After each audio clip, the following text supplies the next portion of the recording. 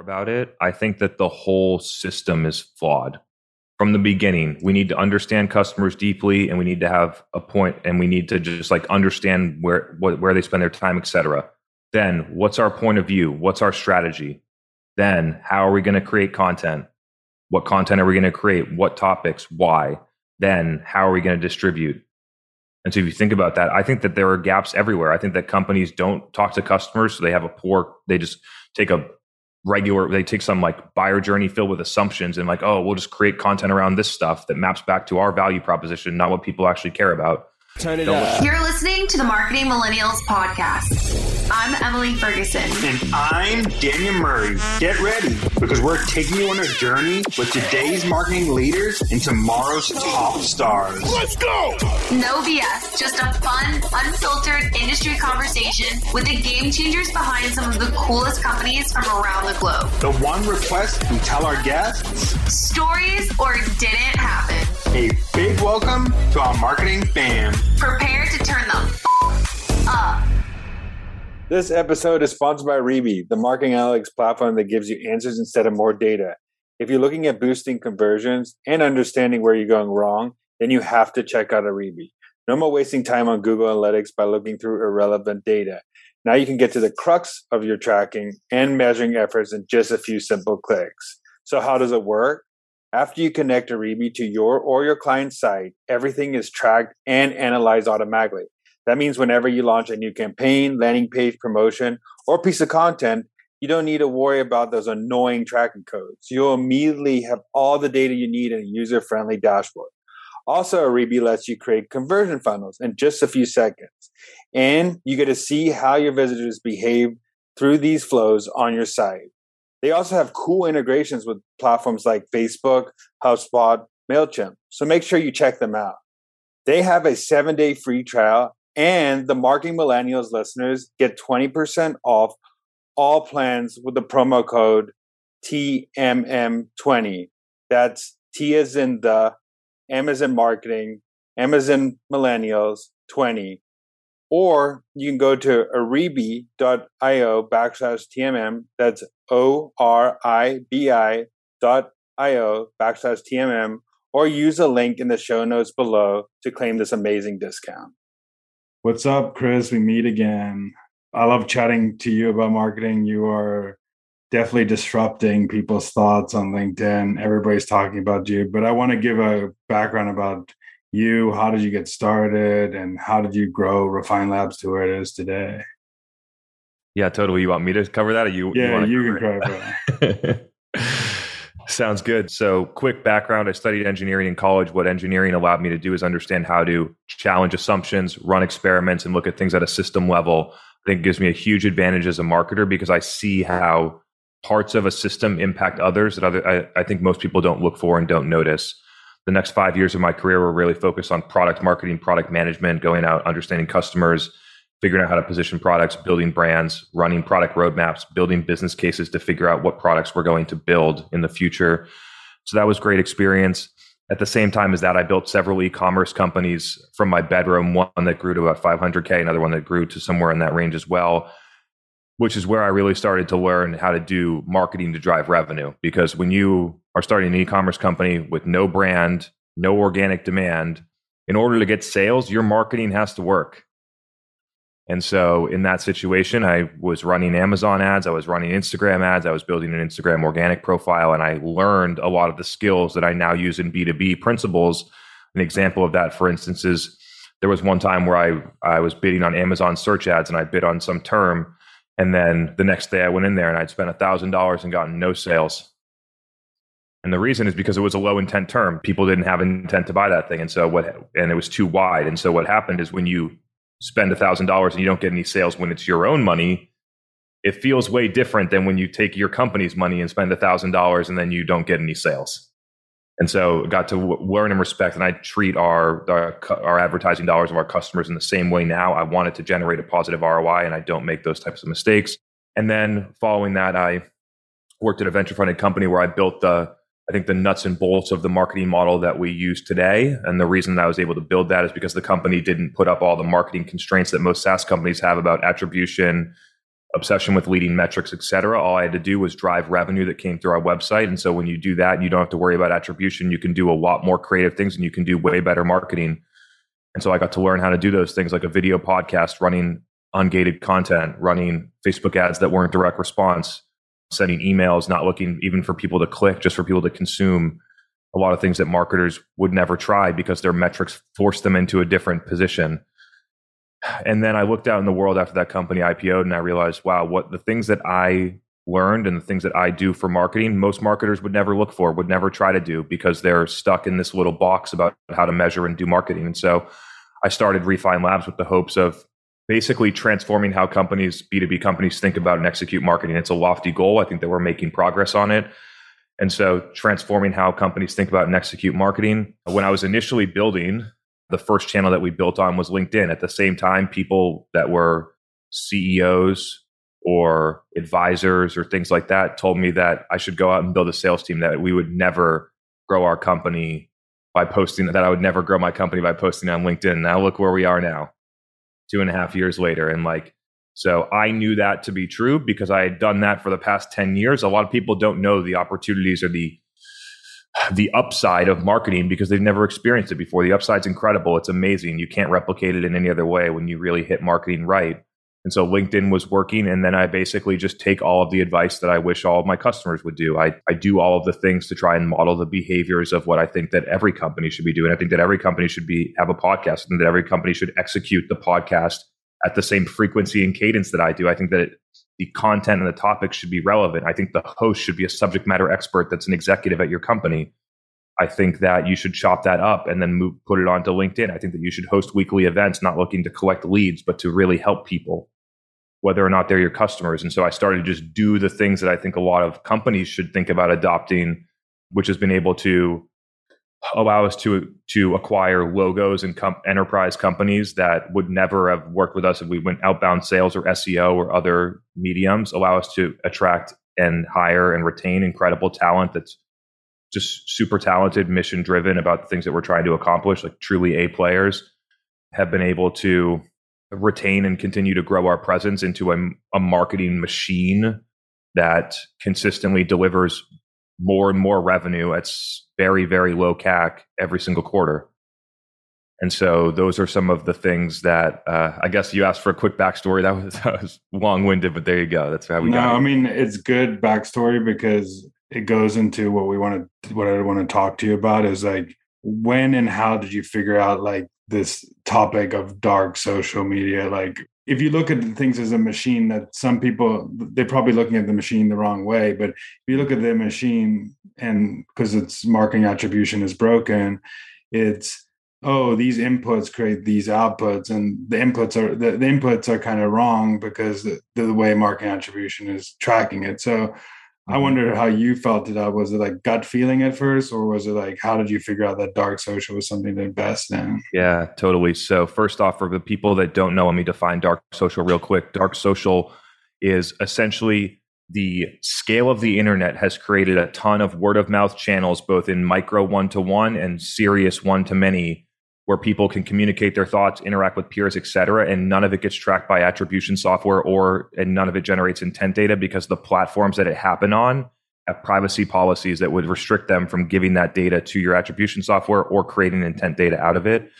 Those places could be, for example, social networks like LinkedIn, Instagram, et cetera, content platforms like YouTube or Apple Podcasts or otherwise, communities like Peak Community, Revenue Collective, a bunch of the other specialized communities and groups that exist. Third-party meetups, like you meet up with your VC or PE firm CMOs every month, or you meet up with a woman CMO. Maybe you have a women CMO group that you meet up with every once in a while and you share ideas. None of that stuff's getting tracked. Direct word of mouth, Zoom calls, text messages, DMs, phone calls, all these things.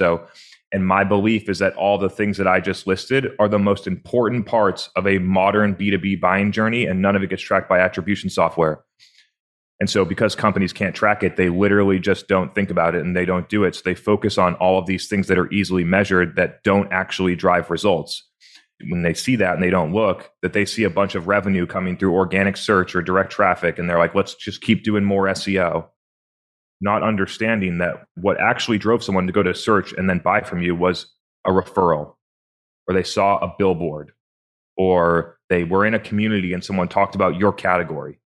And those are the touch points that matter. So there's a quick definition of dark social. Now let's talk about how I figured it out. There was 2 core instances where I figured this out.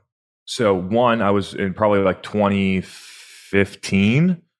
I was running e-commerce. I was trying to grow my e-commerce company, and I was running Instagram ads specifically on Saturday mornings. I would run these ads. I had a lot of time. It was a place where we were getting e-commerce sales during that time. I would post organically. I would run ads at the same time, and I had my system. And what would happen is that I would run the ads and I would watch Google Analytics, and I would see people clicking off the ads and then going in there. And then some people were adding to cart, and then we didn't get any sales. And at the same time, there were people showing up on our website through organic search that would go through and convert. And then I would turn off the ads and that would stop happening. And so I could see, like, because the system was simple, that you can see, okay, like I pull this lever and then this thing happens, like what's going on here? It's super simple. People are seeing the ads on mobile, on Instagram, because it's a mobile platform. Checking out on mobile it sucks. You know what I mean? It's like some companies are trying to solve it, but it's not something that I'm not going to go through and type in all my information and my shipping address and my credit card for that. So they would leave their phone and they would go back to Google on a different device that doesn't have cookies dropped, and they would convert. And so there's dark social for you, impression or something in an ad channel not getting properly attributed, and then it gets improperly tracked into organic search. So that was one instance where I saw it. The second one was super fascinating, is that in 2017-18, Facebook ads to physicians was the move. We were spending $50,000 a month putting content, advertisements, videos, thought leadership through Facebook and Instagram, but mainly Facebook at this time. And what I noticed is that I would run the ad, and then at that point, it's different on Facebook now, but at that point, we would get 50 comments from emergency medicine director at this hospital, like all of our decision makers, respiratory director at this hospital, comments of what they're saying. I would go back and forth with them. Hey, like, I don't understand this. I would say, hey, that's okay. And then I sent them a blog that would explain it. And they said, okay, this was cool. And then they would go on to the next thing. And then I looked and I was like, wow, it's been 2 days. I just had 75 conversations with our ideal target customer. And none of it was getting tracked. 0. And so to the company, if the company looked at it and looked at the data, they would think that the SDR resource that had tracked phone calls, regardless of the outcomes, was better because the activity that was happening in social wasn't being measured. So those are a couple of examples. Now, I think that I have a much more clear way of explaining it because it's really happening now and it's really obvious. And so, yeah, those are a couple of instances. And then the thing that made it I've always thought this, but the nail in the coffin for everyone should be that data. We're going to put out a study soon, but I've communicated the data before. We put how did you hear about us on our main form where 95% of our revenue comes from. And we just asked people how they heard about us. And then we compared what the buyer said versus what the attribution software said. And for close won deals at the moment, 0% of the time, attribution software matches what the customer said. For qualified opportunities, 7% of the time, attribution software matches what the customer said. So I'm going to tell you a couple of examples. What the customer says is, I heard about you in Revenue Collective from Kyle Lacey. And that's what How Did You Hear About Us said. And then attribution software says direct traffic. And then another one might be Gaetano Dinardi. I was a friend with Gaetano Dinardi, so I started listening to your podcast when he was doing it. And then I, changed jobs, and then he recommended this, and then I came here. And then attribution software says organic search. And so marketers, most of them, and that happened hundreds of times over. So marketers are over here looking at the attribution software, and all they see is organic search, and all they see is direct traffic.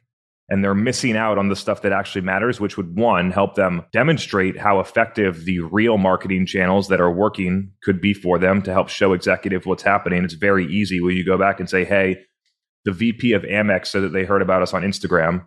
Maybe we should keep investing in Instagram ads, or maybe we should, you know what I mean? So that you get you get that little touch that marketers aren't getting right now that would help for podcasts, word of mouth, community, all the things that aren't being tracked properly.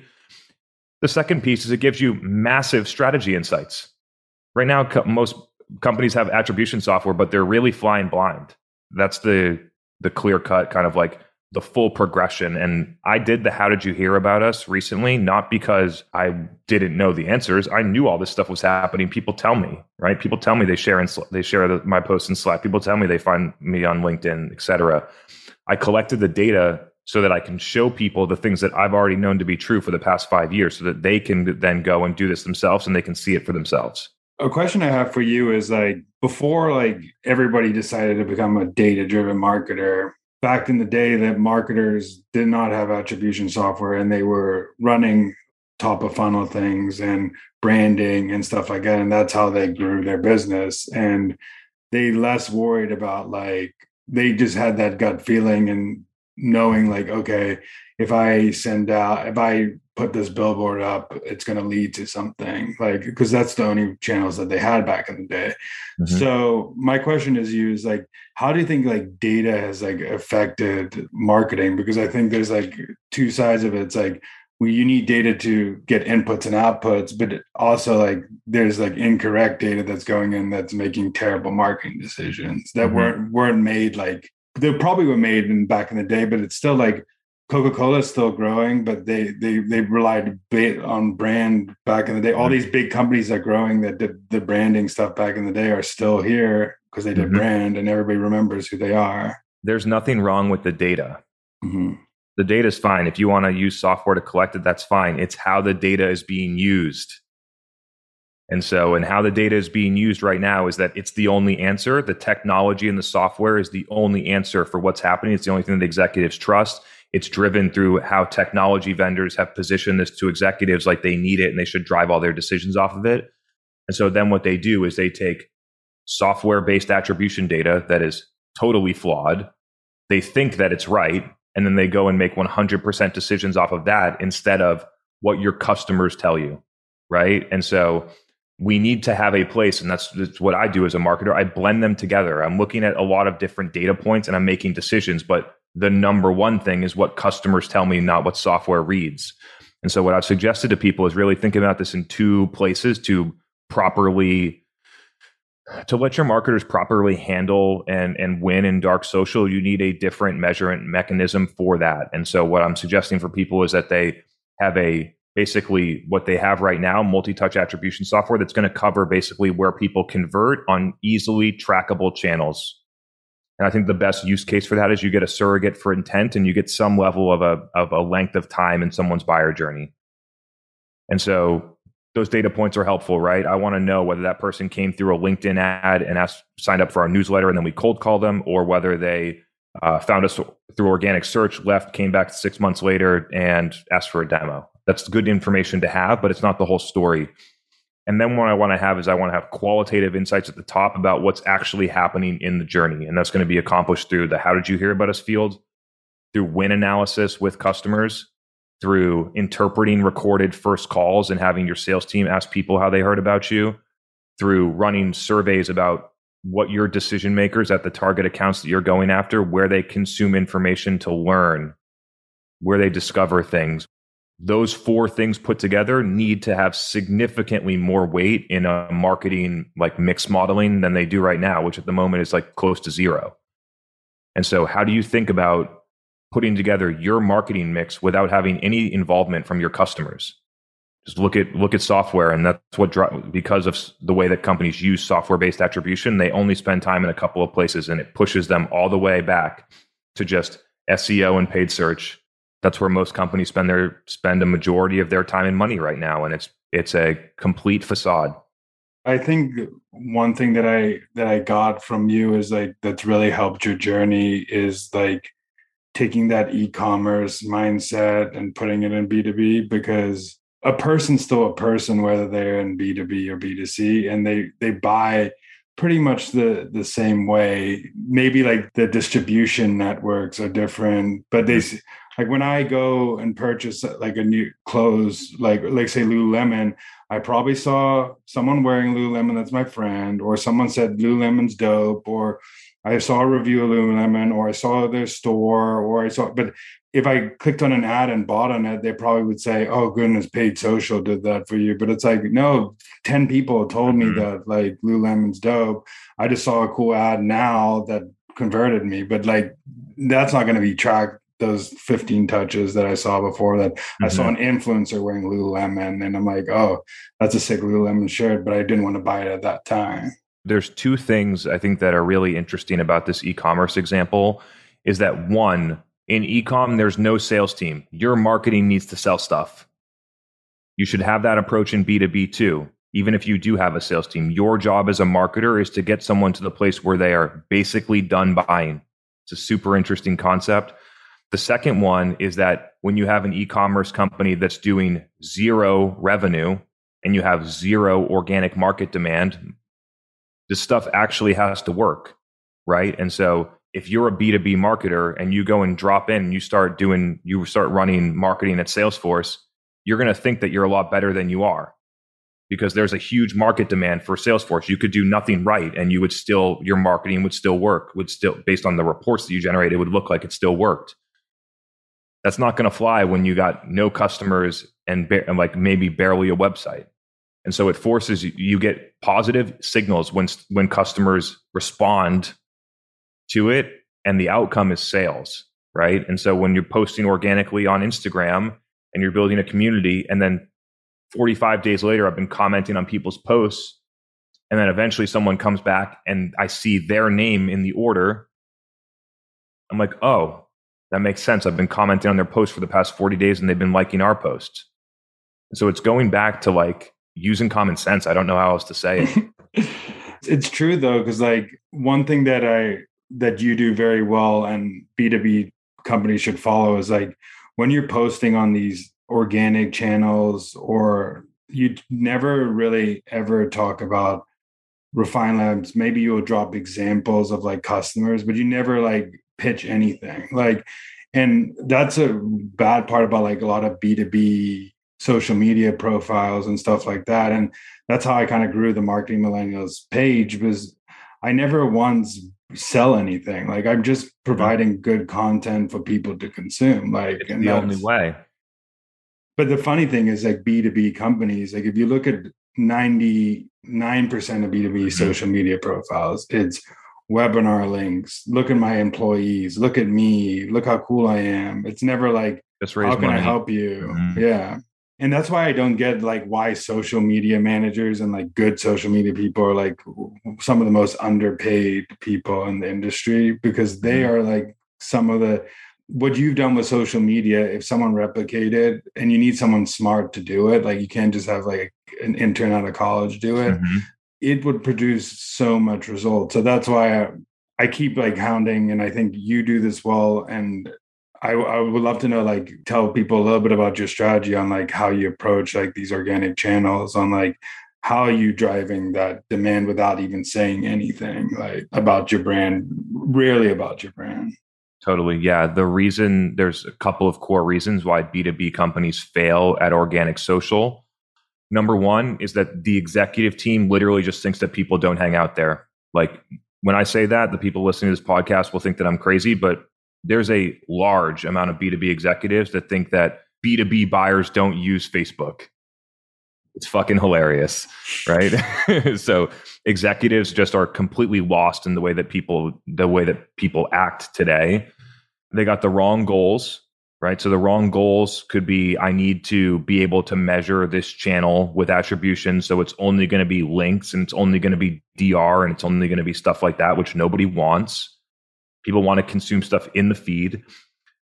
And the third part is that they don't put the right talent on those projects in order for it to be successful. In order for you to be a social media marketer and you're going to go and do this for CISOs, you got to have a pretty decent understanding of customers and CISOs, and you got to understand deeply what those people care about in order to create any content that they want, right? So especially in social, like people think a lot about social as the distribution side, but you need to figure out what you're putting in there too, and why people are going to like it. And so it's like understanding the audience, understanding orchestrating the content, then figuring out how to distribute it, and then using the data that you're getting back in comments and things like that to go out and do it in an agile way.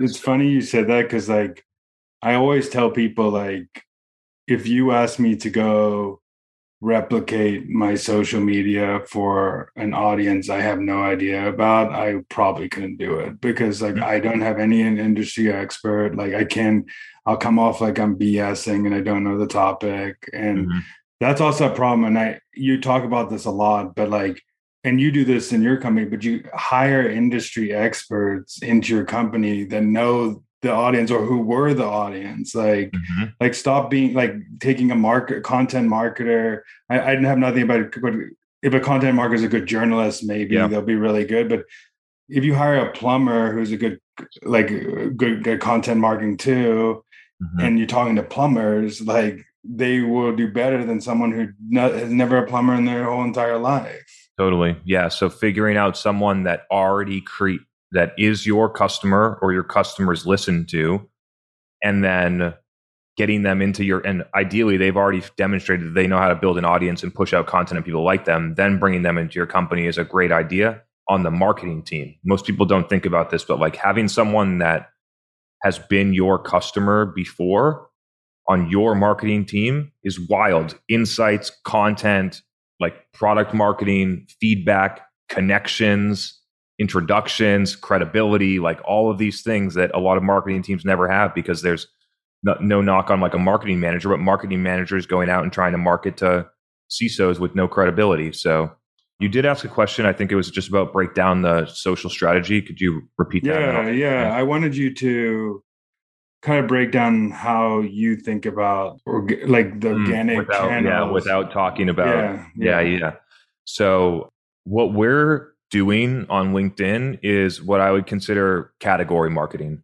There's a big change happening in marketing right now. The way that B2B buyers buy, the way that attribution is making companies drive the wrong decisions, the way that people are way over reliant on tech and they need to go out and talk to customers. There's a lot of things that are happening, and there's a groundswell where some marketers are going to go in one direction and a lot of marketers are going to go in another direction. And we're helping people try and decide what direction they want to be in. And so that's the marketing that I'm putting out. I'm helping people understand what's happening is the reality of the world. And because we look at this so uniquely, I don't think that we have a single competitor.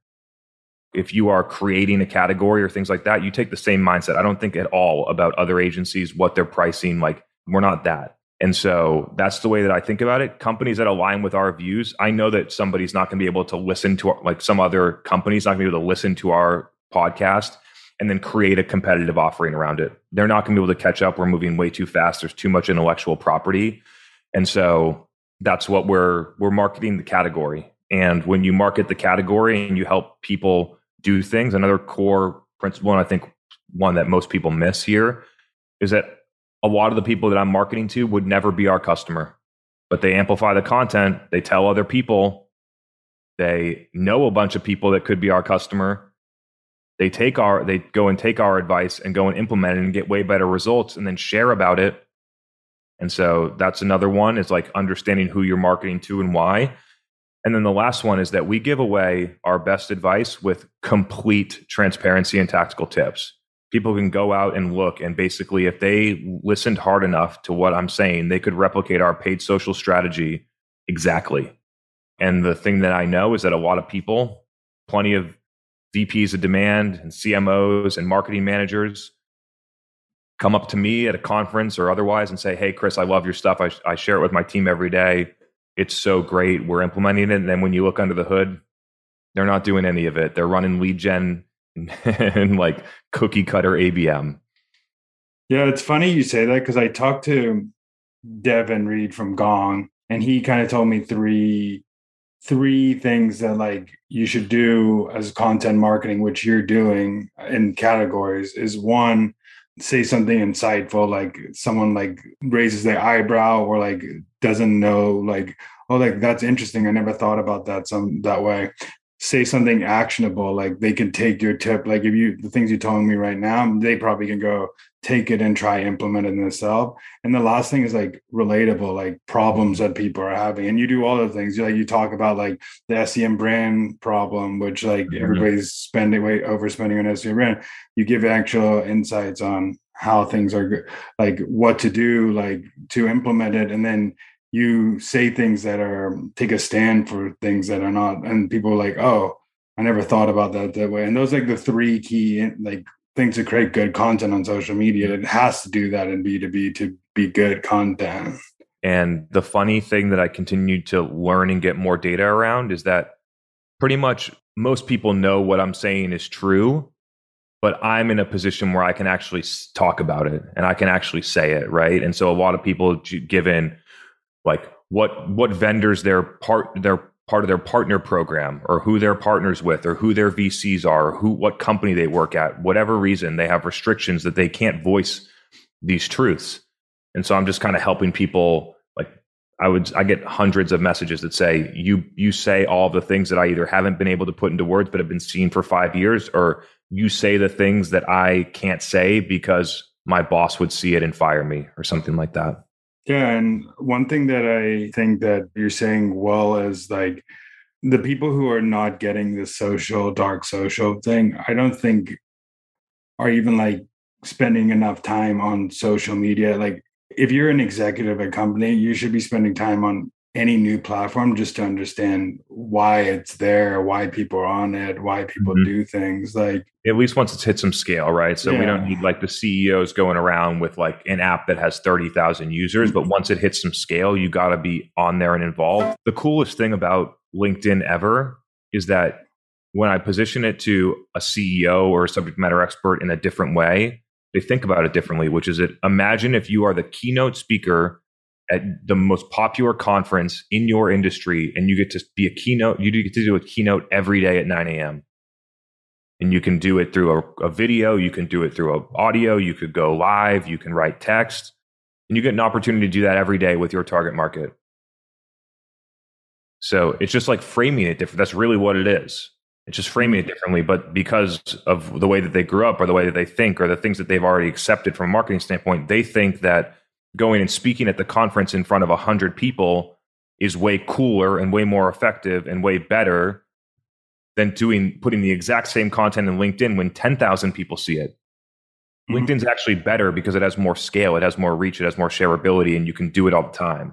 I heard something you said probably like, I don't know, 2 months ago, but I want you to kind of dive into it. Is like the saying, like the argument between like this owned versus like rented property, like, and like, because I totally believe like you have to, like, emails like die off all the time. Like it's just like social media audience, like you're gonna lose some social media audiences, you're gonna lose some bad emails. So like I wanted you to go into this topic a little bit because I thought it was super interesting. Yeah, Facebook went down last week. This is what people were saying. Good reminder that you should always be building your email list. And then when I said back to some people, the week before that, HubSpot CMS went down. Should we start building our own CMS because HubSpot went down for a couple of hours? Remember that time in like 2016 when AWS went down and the whole internet crashed? Should we start buying our own servers because AWS went down for 35 minutes? That's the argument that people are making right now, which makes absolutely no sense. And so you're not renting an audience when you're on social. You have the audience. People that tell you that you need to collect the emails are the people that are selling you ClickFunnels software to help you collect emails and push them through that. The value of what you get when you use any of these channels is the value that you derive when those people are paying attention to you. So you're going to have attrition on your email list. You're going to have lower deliverability. Soon enough, you're going to have lower tracking on emails, which I love.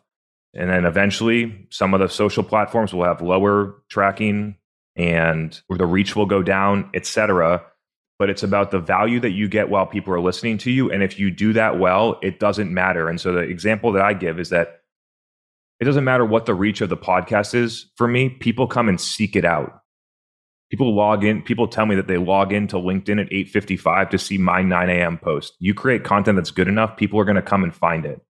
And so because people that don't create content that's good enough, they have to look at, I need to own my list because people don't listen to me anywhere else. And so I at least want to be able to prove that I got a delivered email and that someone opened it.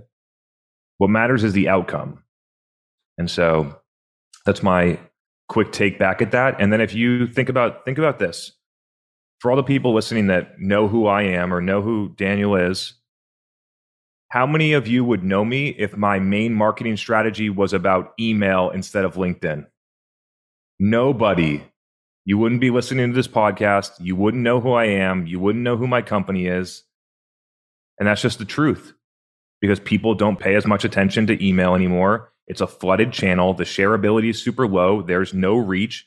Nobody's forwarding your email 10 times over.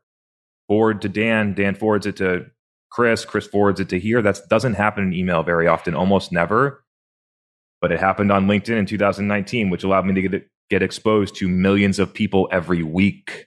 So while you continue to send your emails to your 5,000 person email list, I'm having millions of impressions on LinkedIn.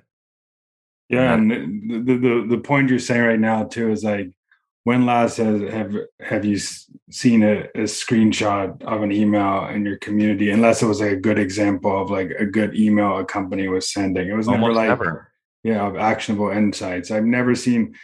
Probably the last time I saw it was like 6 years ago. A screenshot of an email sent to me that was like cool or forwarded to me. Like I get probably one email forwarded to me a week. I probably get 100 shared posts sent to me a week. Same thing goes for SEO. Imagine if our main marketing strategy at Refine Labs and for Chris Walker was an SEO strategy, and all I did was write blogs and hope that you searched and found them. You wouldn't know who I am. You would have never made that search. You would have never found me. And so like, you need to be marketing in the places where people pay attention now, not what they were doing 10 years ago, not what they were doing 5 years ago, not what they were doing last year, what they're doing now. And what they do right now is that they hang out in communities, they spend time on social networks, and they're starving for content and content platforms like YouTube, podcast, and otherwise. And so it's like, why wouldn't you focus most of your marketing there? You know what's also something I want to pick your brain over, because I've been noticing this lately, is like, I never ever Google things for content anymore because they're just so basic and so I never get insight. This is the effect that people don't understand. If you in search 7 years ago, because I wasn't connected with you, Daniel. We didn't have the communities and the social networks, and B2B marketers didn't, and any other function, right? B2B professionals did not have places where they can go and consult their peers and make those connections. So 7 years ago, when they had a question, the only option was word of mouth to whoever I know, or go to Google, which is why Google was so popular. And now, instead of going to Google to figure out which tool should I use for this or how should I solve this problem, I'm going to go into Peak Community. I'm going to ask, and I'm going to get 20 answers from people that I trust. Or I'm going to go and I'm going to pick out 3 people that I know are experts, and I'm going to send them DMs on LinkedIn or text messages. Or I'm going to go you know what I mean? And so I'm still making the search. It's just not happening in a search engine. I'm getting the information somewhere else. Yeah, it's because for me, like, I trust the sources more. Exactly. And people, now you're trusting like people over engines, like, and even like the engines you trust, like say you go search for a restaurant on Yelp, you know, it's people curating that review, or like G2 Crowd. And that's why they're becoming a little bit better, those sites, because those are curated people insights, not company insights. And it's not because people trust blogs less. It's because they have access to peers they trust more. Get it? They didn't have the access to the peers 5 years ago, so they went to Google because it was the most trustworthy source that they knew. Now this new source comes around. I can go into all these communities and ask people that do my job, that aren't biased at all, that are going to give me honest advice. And I'm going to go there instead because I trust them more. It's so fascinating. Yeah, and I think one thing that before we're almost wrapping up, but I wanted to dive into is like, you talked about the machine at the beginning. And I think the main part of the machine that people think less of is like the distribution part of the machine, and how the distribution part of the machine is aligned to what buyers are doing, not what every other marketer is doing or what every other person's doing out there. It's weird. As I continue to think more about it, I think that the whole system is flawed. From the beginning, we need to understand customers deeply, and we need to have a point, and we need to just like understand where they spend their time, etc. Then what's our point of view? What's our strategy? Then how are we going to create content? What content are we going to create? What topics? Why? Then how are we going to distribute? And so if you think about that, I think that there are gaps everywhere. I think that companies don't talk to customers. So they just take they take some like buyer journey filled with assumptions and like, oh, we'll just create content around this stuff that maps back to our value proposition, not what people actually care about. Don't listen to customers.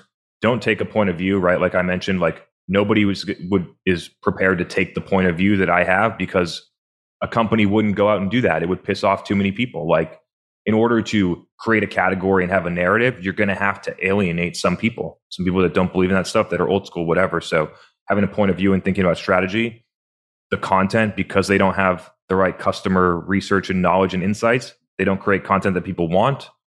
And then they suck at distributing. And so when I look at it, I actually think a majority of the system is flawed. Yeah, distribution is the one that's most, it's like distribution is the tip of the iceberg that you can see, right? All the stuff underneath the water is what I talked about.